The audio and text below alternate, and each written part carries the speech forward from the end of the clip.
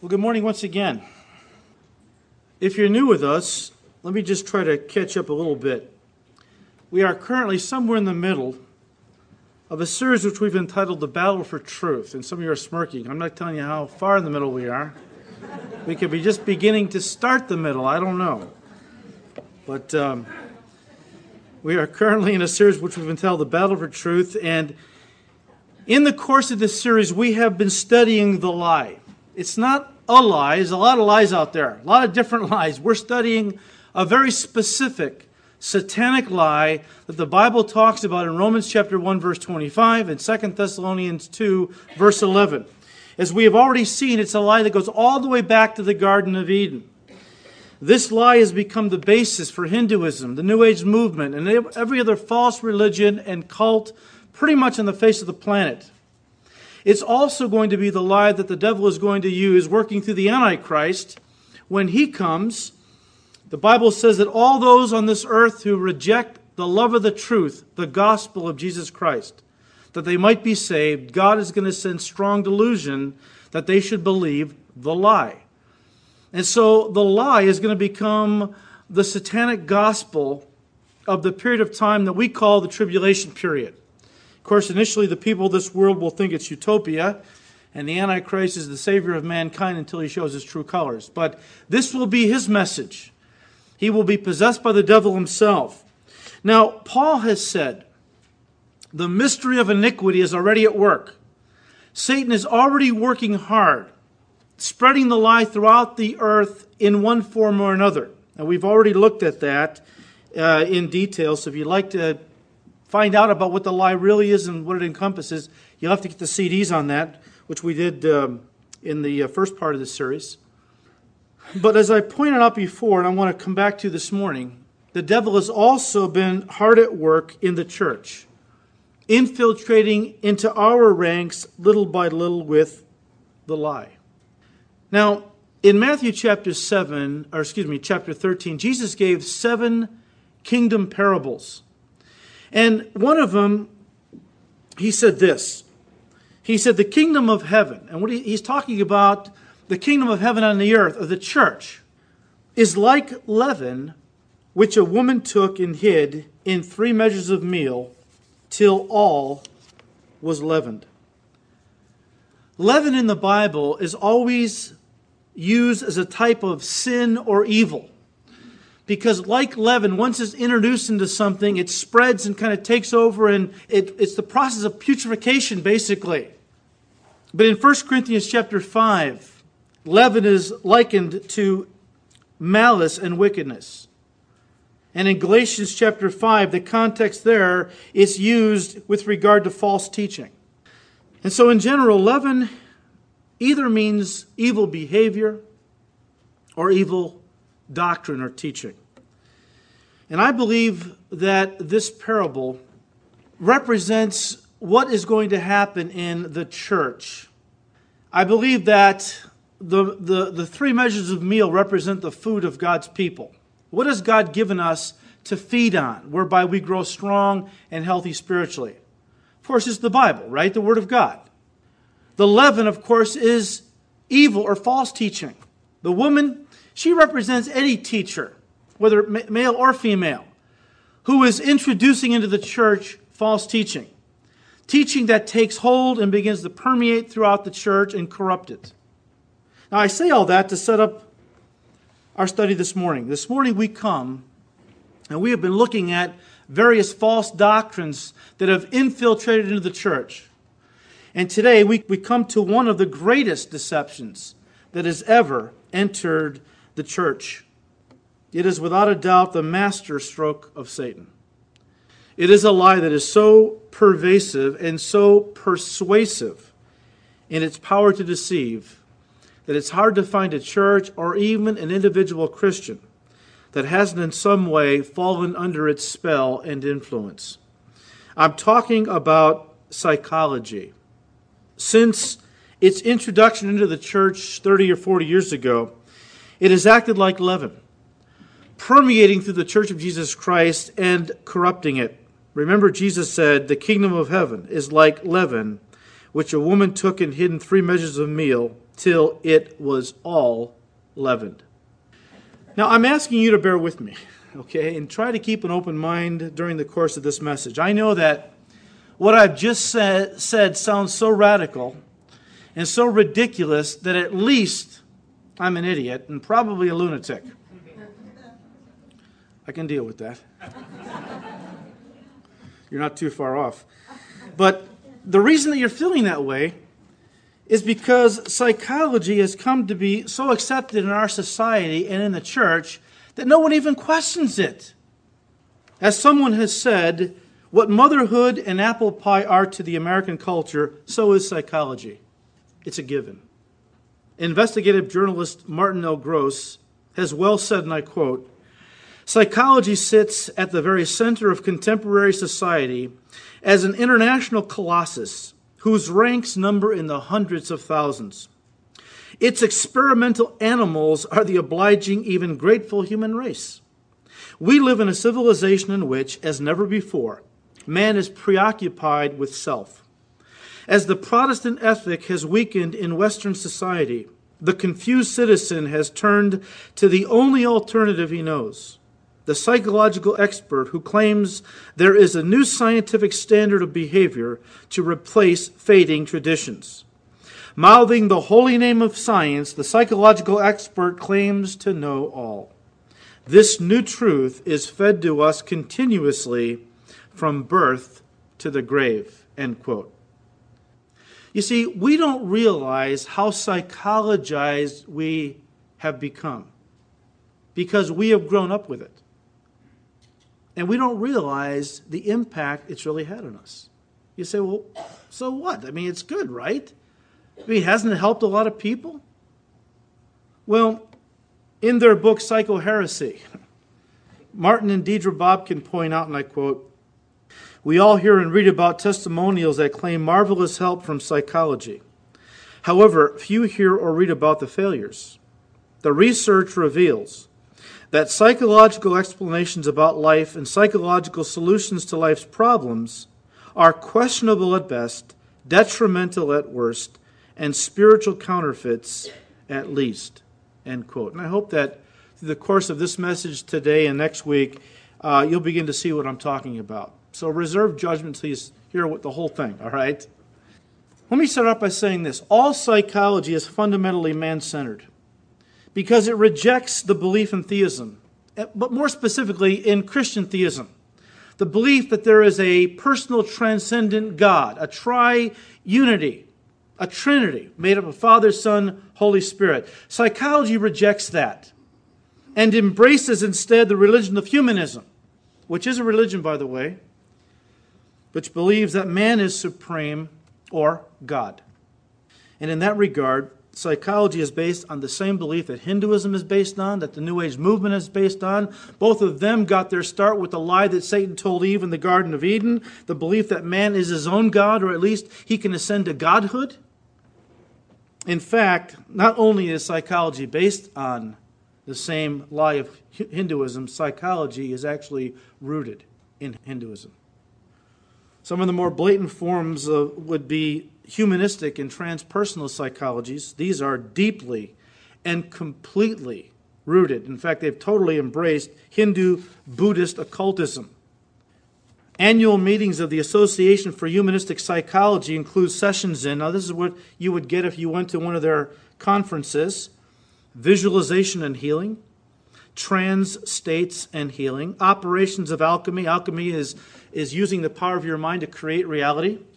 Guided imagery, that's visualization. Shamanic ecstasy and transformation. Shamanism is witchcraft, sorcery, witch doctoring, so on. And one that caught my eye, being the wizard we are. In an article by the late Dr. Beverly Gallian in the Journal of Humanistic Psychology, she enthusiastically declared, and I quote, "Human potential is inexhaustible." Well, it's just going back to the idea that the God force flows through all of us.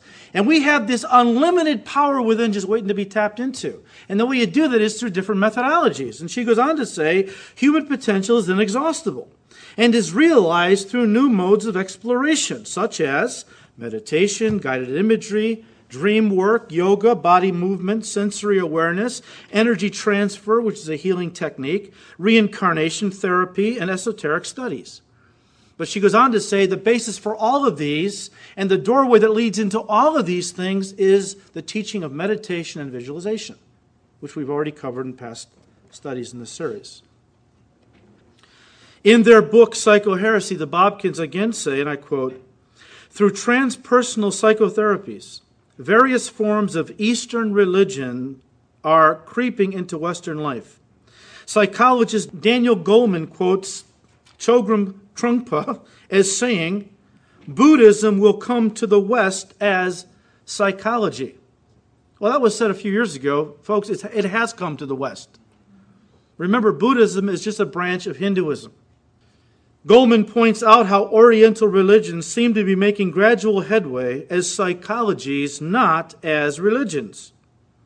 The Bobkins go on to say, "The numerous gurus and spiritual teachers now in the West are reformulating and adapting the traditional systems." What are they talking about?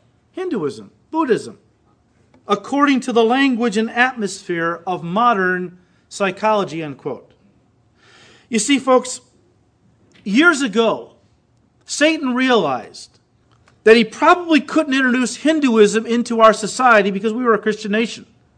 And we would have immediately rejected any kind of religious indoctrination in Hinduism or Hindu practices. He knew he couldn't sell it to us that way.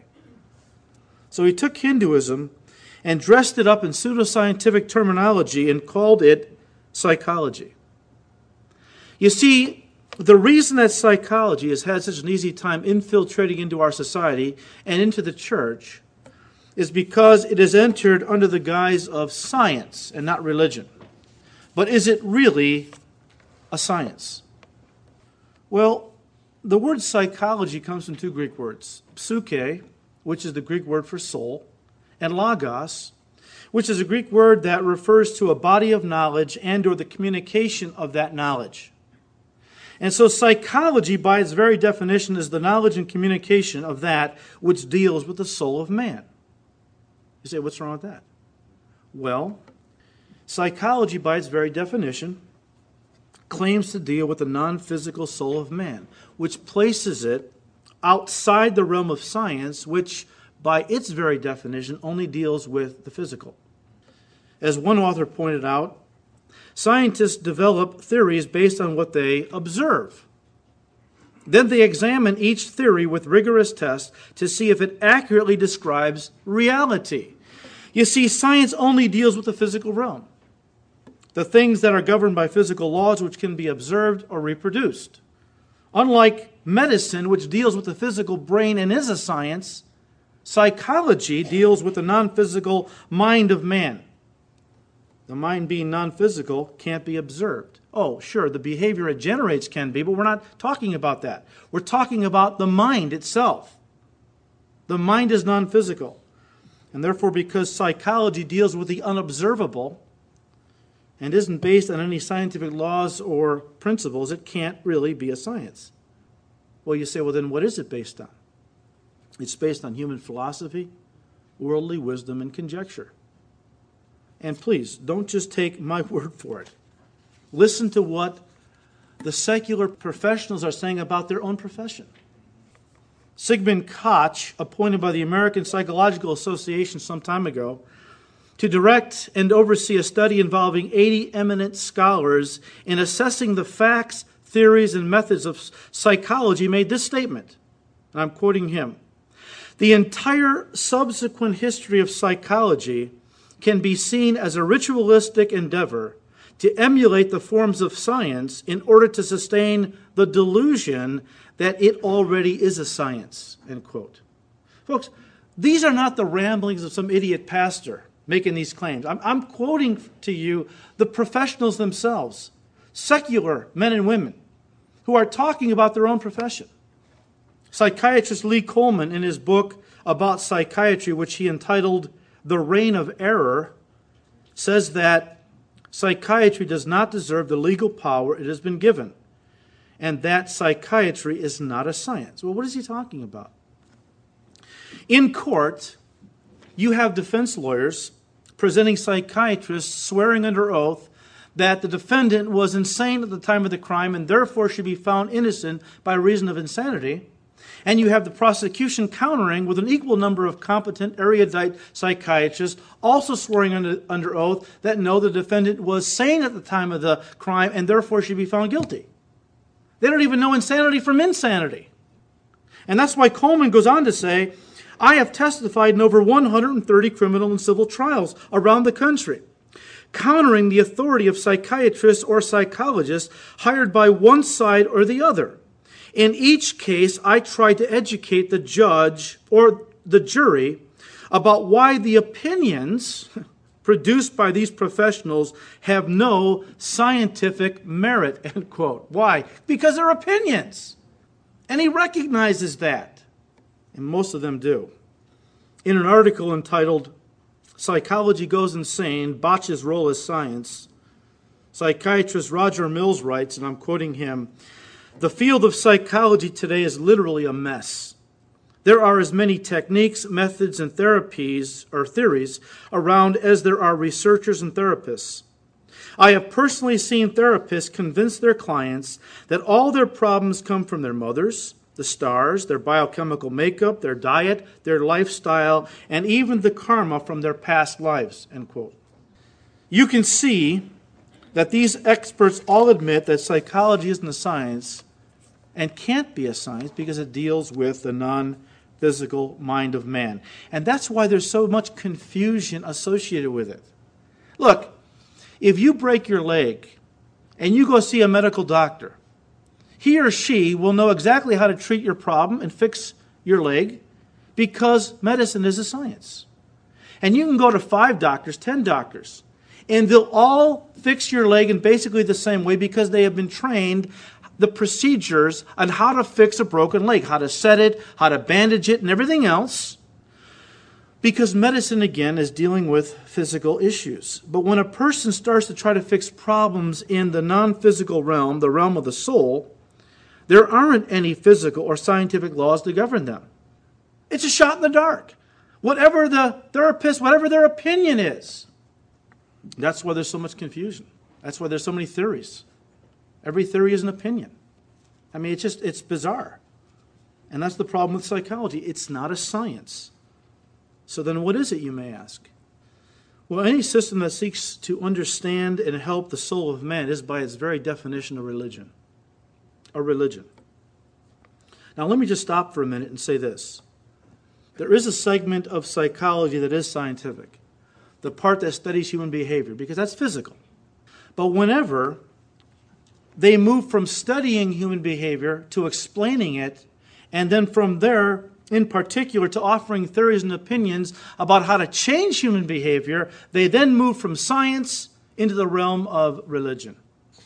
And again, this view is supported by many secular psychologists, including Thomas Szasz, who is considered by many to be one of the great masters in the field of psychology and psychotherapy. Now, I'm not quoting some fringe guy. This is one of the gurus that everybody in the profession looks up to. Listen to what he said. The human relations we now call psychotherapy are in fact matters of religion, and that we mislabel them as therapeutic at great risk to our spiritual well-being. It is not merely a religion that pretends to be a science. It is actually a fake religion that seeks to destroy true religion, end quote. Wow.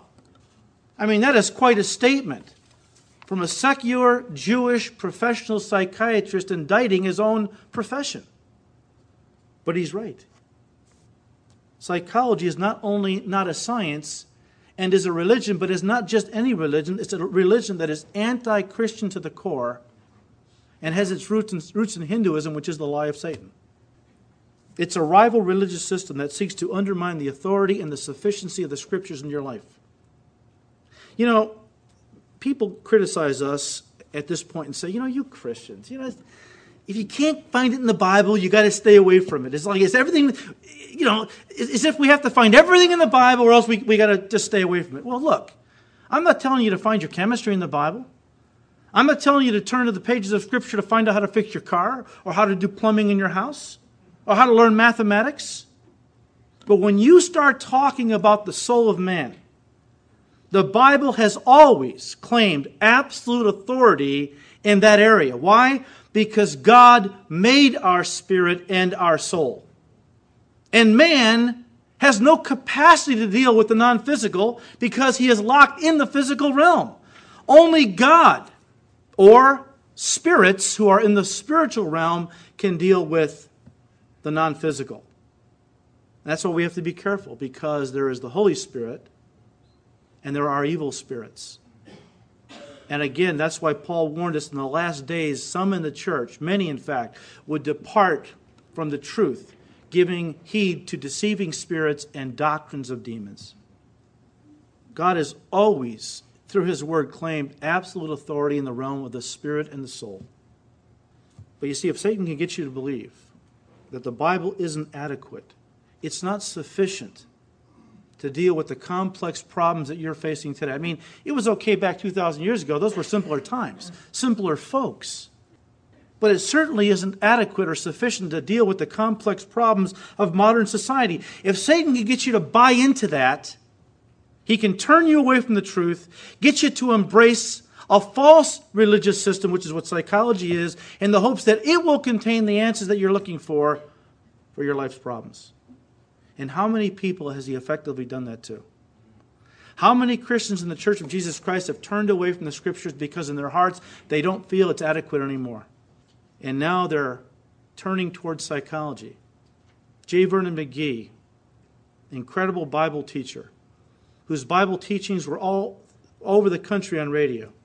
The most popular program on radio for many years among Christians.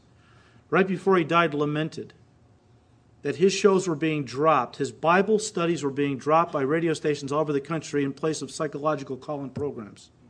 The church is being psychologized away from the truth of God's Word.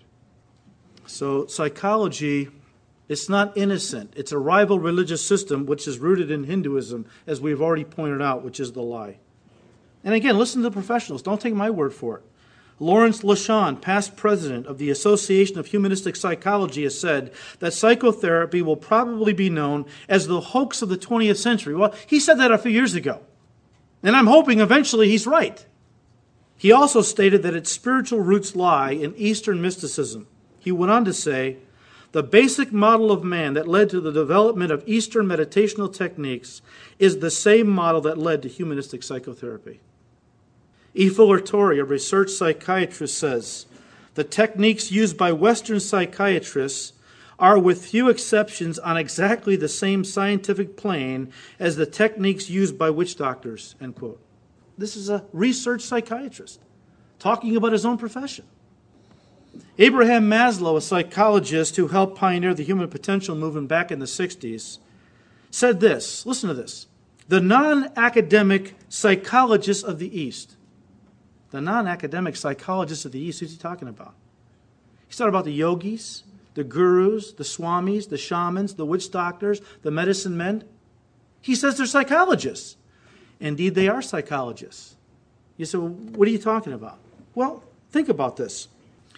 Every Eastern village has its own medicine man or witch doctor, which the people of the village come to for counsel to help them with their problems. He mixes up drug potions to help them if they have depression or some other thing. And he will teach them techniques to help them with stress reduction. You think that we're the only ones with stress here in the West? Other people in the world have stress. And so he will teach them techniques to help them to conquer stress or, minimize their stress or to overcome bad habits by the use of meditation and visualization. The very same thing psychologists do in America. In fact, these witch doctors are the Eastern equivalent of the Western psychologists. Now, the professionals know that. They know there's a correlation there. In fact, whether people in the West know it or not, when they call their psychiatrists or their psychologists their shrink, they're associating their psychiatrists with the witch doctors in the East who practice the art of shrinking heads. You've all seen the movies. You go into the hut of the witch doctor in the village and he's got the little shrunken heads all over the place. Where do you think that term came from? Whether you know it or not, you're associating your psychiatrist with a witch doctor, and they all know it. They all know it. In fact, there was a test some time ago. I'm not making this up. There was a test some time ago where they matched Western psychiatrists with witch doctors from the East, and it came out a dead heat. Both were equally successful in the percentage of people that they helped. The only difference was the witch doctors released their patients sooner and charged them less. That's the only difference. Maslow went on to say, what we're discovering through LSD is a conscious-altering drug which the Bible calls pharmakia, the word we get our word pharmacy from, and it was used in the practice of sorcery to put you in an altered state of consciousness so that you could have contact with the spirit realm. That's why in the 60s when the Beatles hit the scene, remember initially it was all LSD? But that was only the kindergarten. It led into the graduate school, which was TM, meditational techniques, because they learned that what they could accomplish through LSD trips, which is making contact with the spirit realm, they could learn to do through the use of meditation and forget the LSD. So the devil led a whole generation of people in this country into Eastern mysticism through LSD first of all, and then through transcendental meditation. And Abraham Maslow says, what we're discovering through LSD, yoga, and other forms of Eastern mysticism, the non-academic psychologists of the East, the witch doctors, the shamans, the medicine men, have always known. And we in the West must learn it too. What is he saying? He is saying that the answer to man's problems lies in Eastern mysticism, which is the lie. And you know what the savior of the West is going to be? Psychology. Because it's going to bring these powerful truths that we need to learn into our culture as well. The people in the East, they've always known this. Hinduism, Buddhism, they've always practiced these things. We need to learn these things too. You see how the lie is permeating and corrupting? Jacob Needleman says, a large and growing number of psychotherapists are now convinced that the Eastern religions offer an understanding of the mind far more complete than anything yet envisioned by Western science, end quote. Well, you see the correlation? What does psychology deal with? The mind. What do these Eastern things do? They open people up to the power of the mind. You can see how the psychologists would be brought into this. Now, I know that you might be sitting there thinking, okay, well, I know secular psychology is a mess. But certainly Christian psychology is pure and a great benefit to the people of God, right? Well, I don't mean to burst your bubble. Well, actually, I do. There is no such thing as Christian psychology. Or, for that matter, Christian psychologists. You say, wait a minute, I listen to these guys on the radio. Now, let me just stop right there for a second. I am not trying to impugn the character or the credibility or the love of the Lord of any Christian psychologist on the radio or on television. I know that many, many of these people love the Lord dearly. They sincerely want to help people. I'm not impugning their character. I'm not questioning their motives, but I have to challenge their methods. I think that's what God has called us to do. To test all things and hold fast to that which is good, especially as we are entering into the last days, when we have been warned by Jesus and Paul and Peter and James about the deception that will enter into the church. This is it. This is it. And I know that good people that love God have been deceived by it. And I'm not putting them down. I'm not saying that they're evil or their ministry is evil. I'm just saying they've been deceived also. And they need to understand the roots, and they need to realize that this is not the new Savior of the church. It is the old lie of the devil, repackaged in pseudoscientific terms. But there is no such thing as Christian psychology, or for that matter, Christian psychologists. Listen to the following statement from a paper presented to a gathering of professional Christian psychologists. Here's what they had to say, and I quote, "We are often asked if we are Christian psychologists and find it difficult to answer since we don't know what the question implies. We are Christians who are psychologists. But at the present time, there is no acceptable Christian psychology that is markedly different from non-Christian psychology. It is difficult to imply that we function in a manner that is fundamentally distinct from our non-Christian colleagues. Is there a distinct Christian dentistry or Christian surgery or Christian history or grammar? As yet, there is not an acceptable theory, mode of research, or treatment methodology in psychology that is distinctly Christian." End quote. You see, the problem is that a lot of Christians today are harboring under a couple of misconceptions. The first is that the Holy Spirit, either through ignorance or oversight, failed to inspire the apostles and other godly men who wrote the New Testament with parts of God's truth that he has lately inspired these godless psychologists and atheists with, like Sigmund Freud and Carl Jung. But that's okay, they say. I eat the meat and spit out the bones. I mean, all truth is God's truth. We've talked about this. All truth is God's truth. And we'll take it out of the mouth of the devil himself if we have to. I mean, if it works and the benefits are positive, so what? Why can't we borrow from these men? Well, there are many scriptures I could give you. Just let me give you one. Psalm 1, verse 1. "Blessed is the man, the believer, who walks not in the counsel of the ungodly." Now, I think the counsel of atheists, which Freud was, and occultists, which Jung was, constitute the counsel of the ungodly. When men like Freud and Jung, and guys like Carl Rogers, who got in touch with the spirit of his dead wife through a Ouija board, when the church turns to men like this for counsel and advice in how to run my life and fix my problems, I would dare say that qualifies as the counsel of the ungodly. And the Bible says, blessed are you if you stay away from that.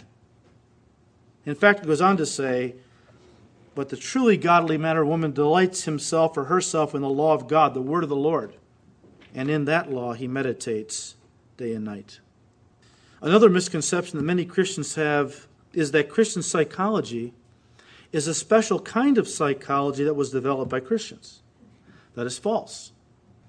If you were to go to a Bible college or seminary today because you wanted to study Christian psychology, what they're going to teach you is secular psychology because there's no such thing as Christian psychology.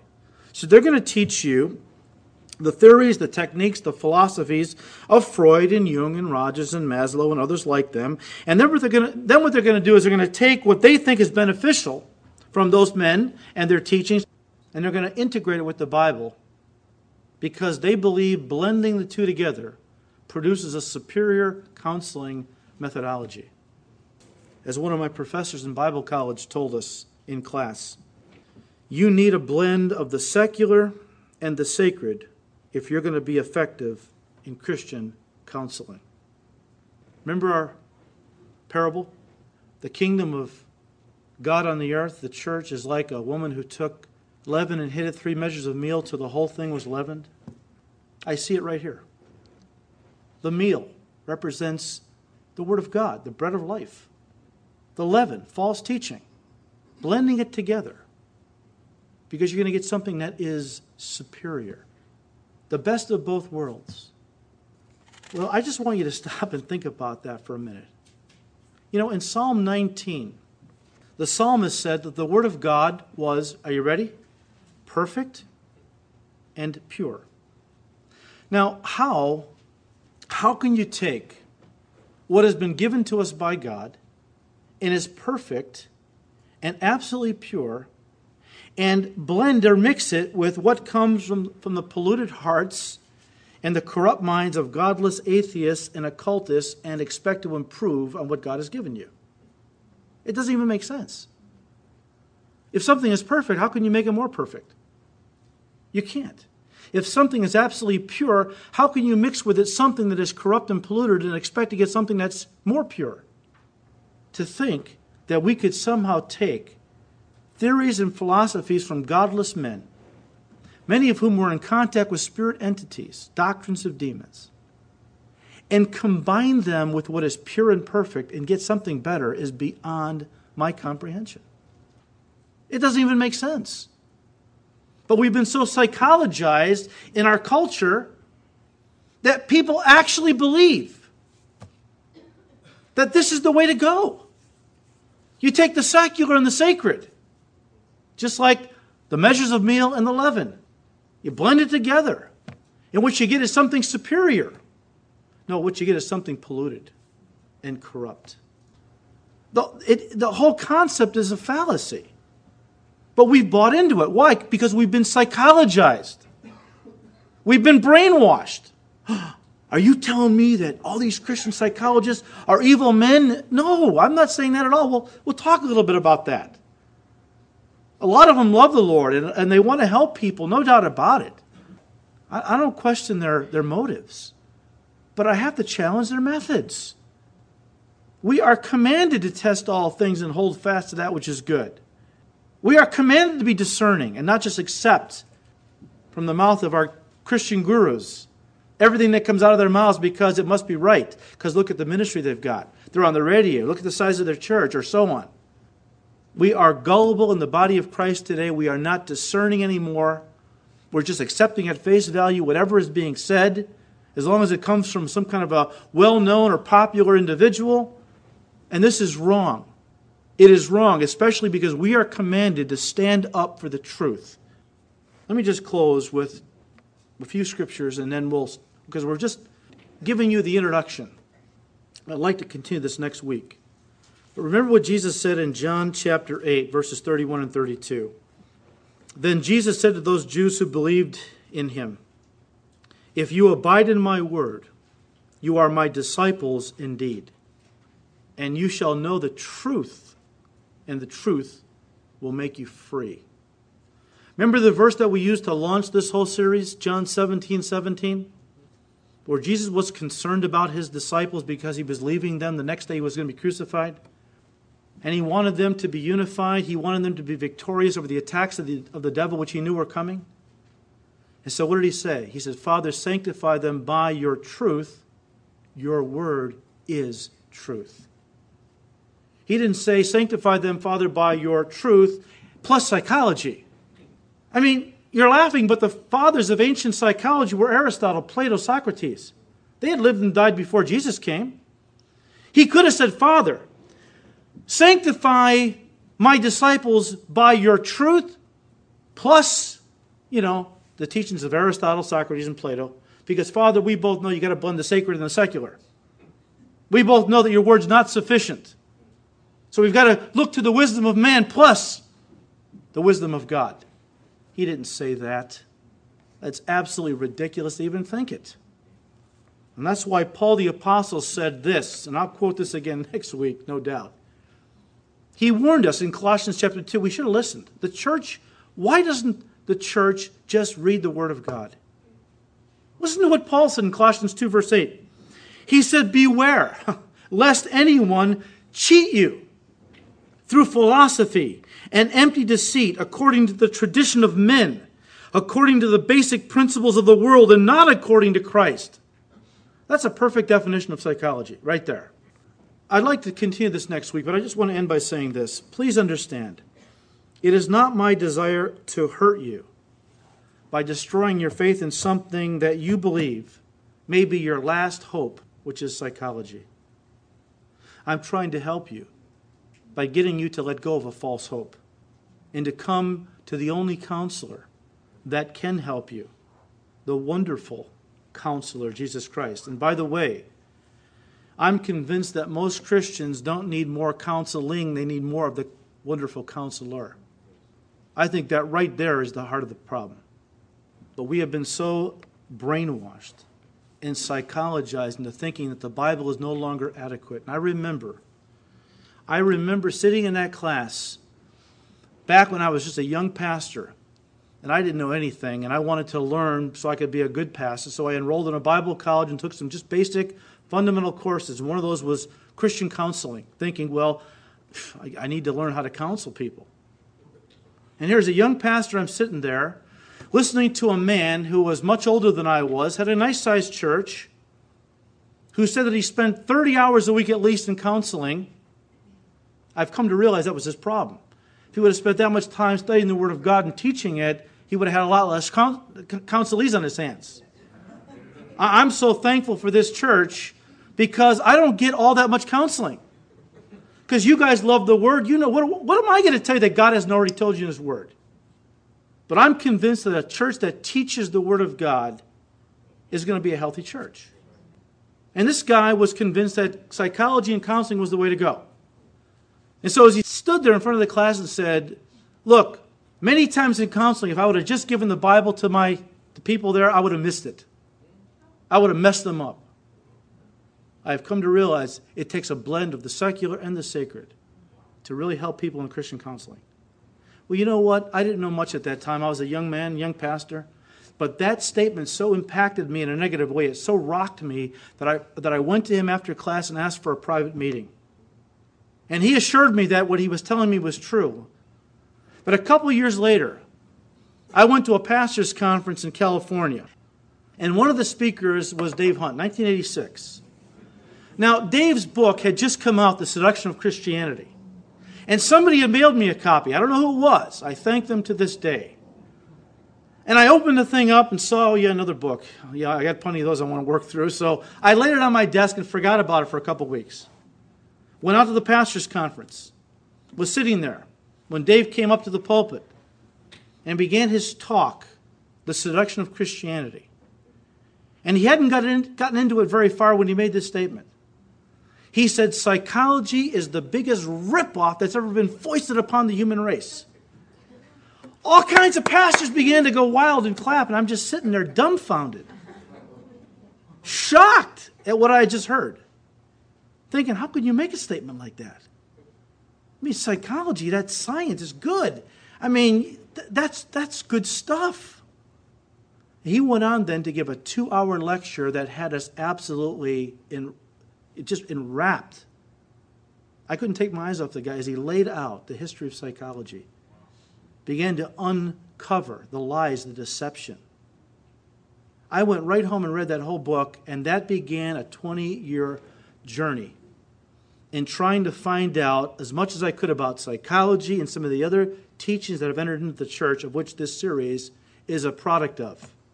And all I can say to you is this: we have been lied to and brainwashed into thinking by the God of this world that the Bible is no longer adequate or sufficient to deal with our complex problems.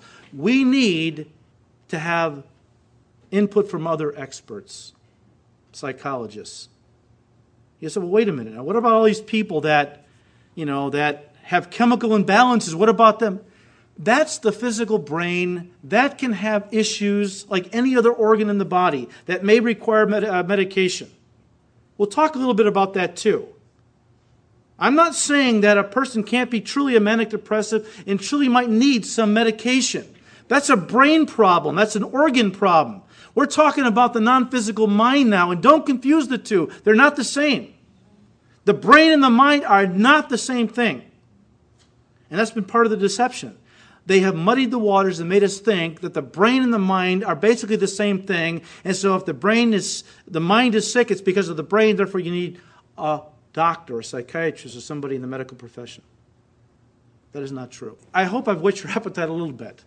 At least come back and hear next week, because I'm really burdened about this. We have an expert mentality in America today that we have to go see the experts on everything. When you begin to give people advice, what's the first thing they ask you? Are you an expert?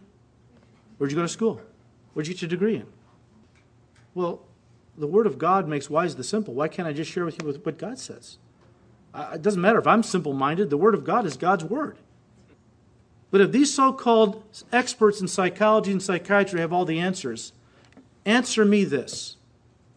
Why are psychiatrists and psychologists, why do they have the highest suicide rate of any profession? You want to know why I think? Because everybody looks to them for the answers to life, and they don't even have the answers for their own lives. So who do they turn to? If they don't turn to God, there is no one to turn to. It's hopeless, so they kill themselves. And we'll talk more next week. So hang in there. I'd like to continue this message, which I've entitled Psychology, New Truth or Old Lie. And we'll get into this a little more next time. Father,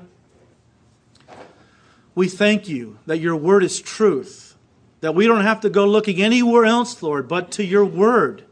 Because through our relationship with Jesus and through the word of God, we have all things that pertain to life and godliness. And Father, forgive us for thinking that the world has anything in the way of the non-physical that we can learn from. Your word speaks with absolute authority on the soul and spirit of man. It's all we need. And so, Lord, I pray that you'd bless these coming studies. That, Lord, you would use them to open the eyes of those who have been deceived like you opened my eyes so many years ago.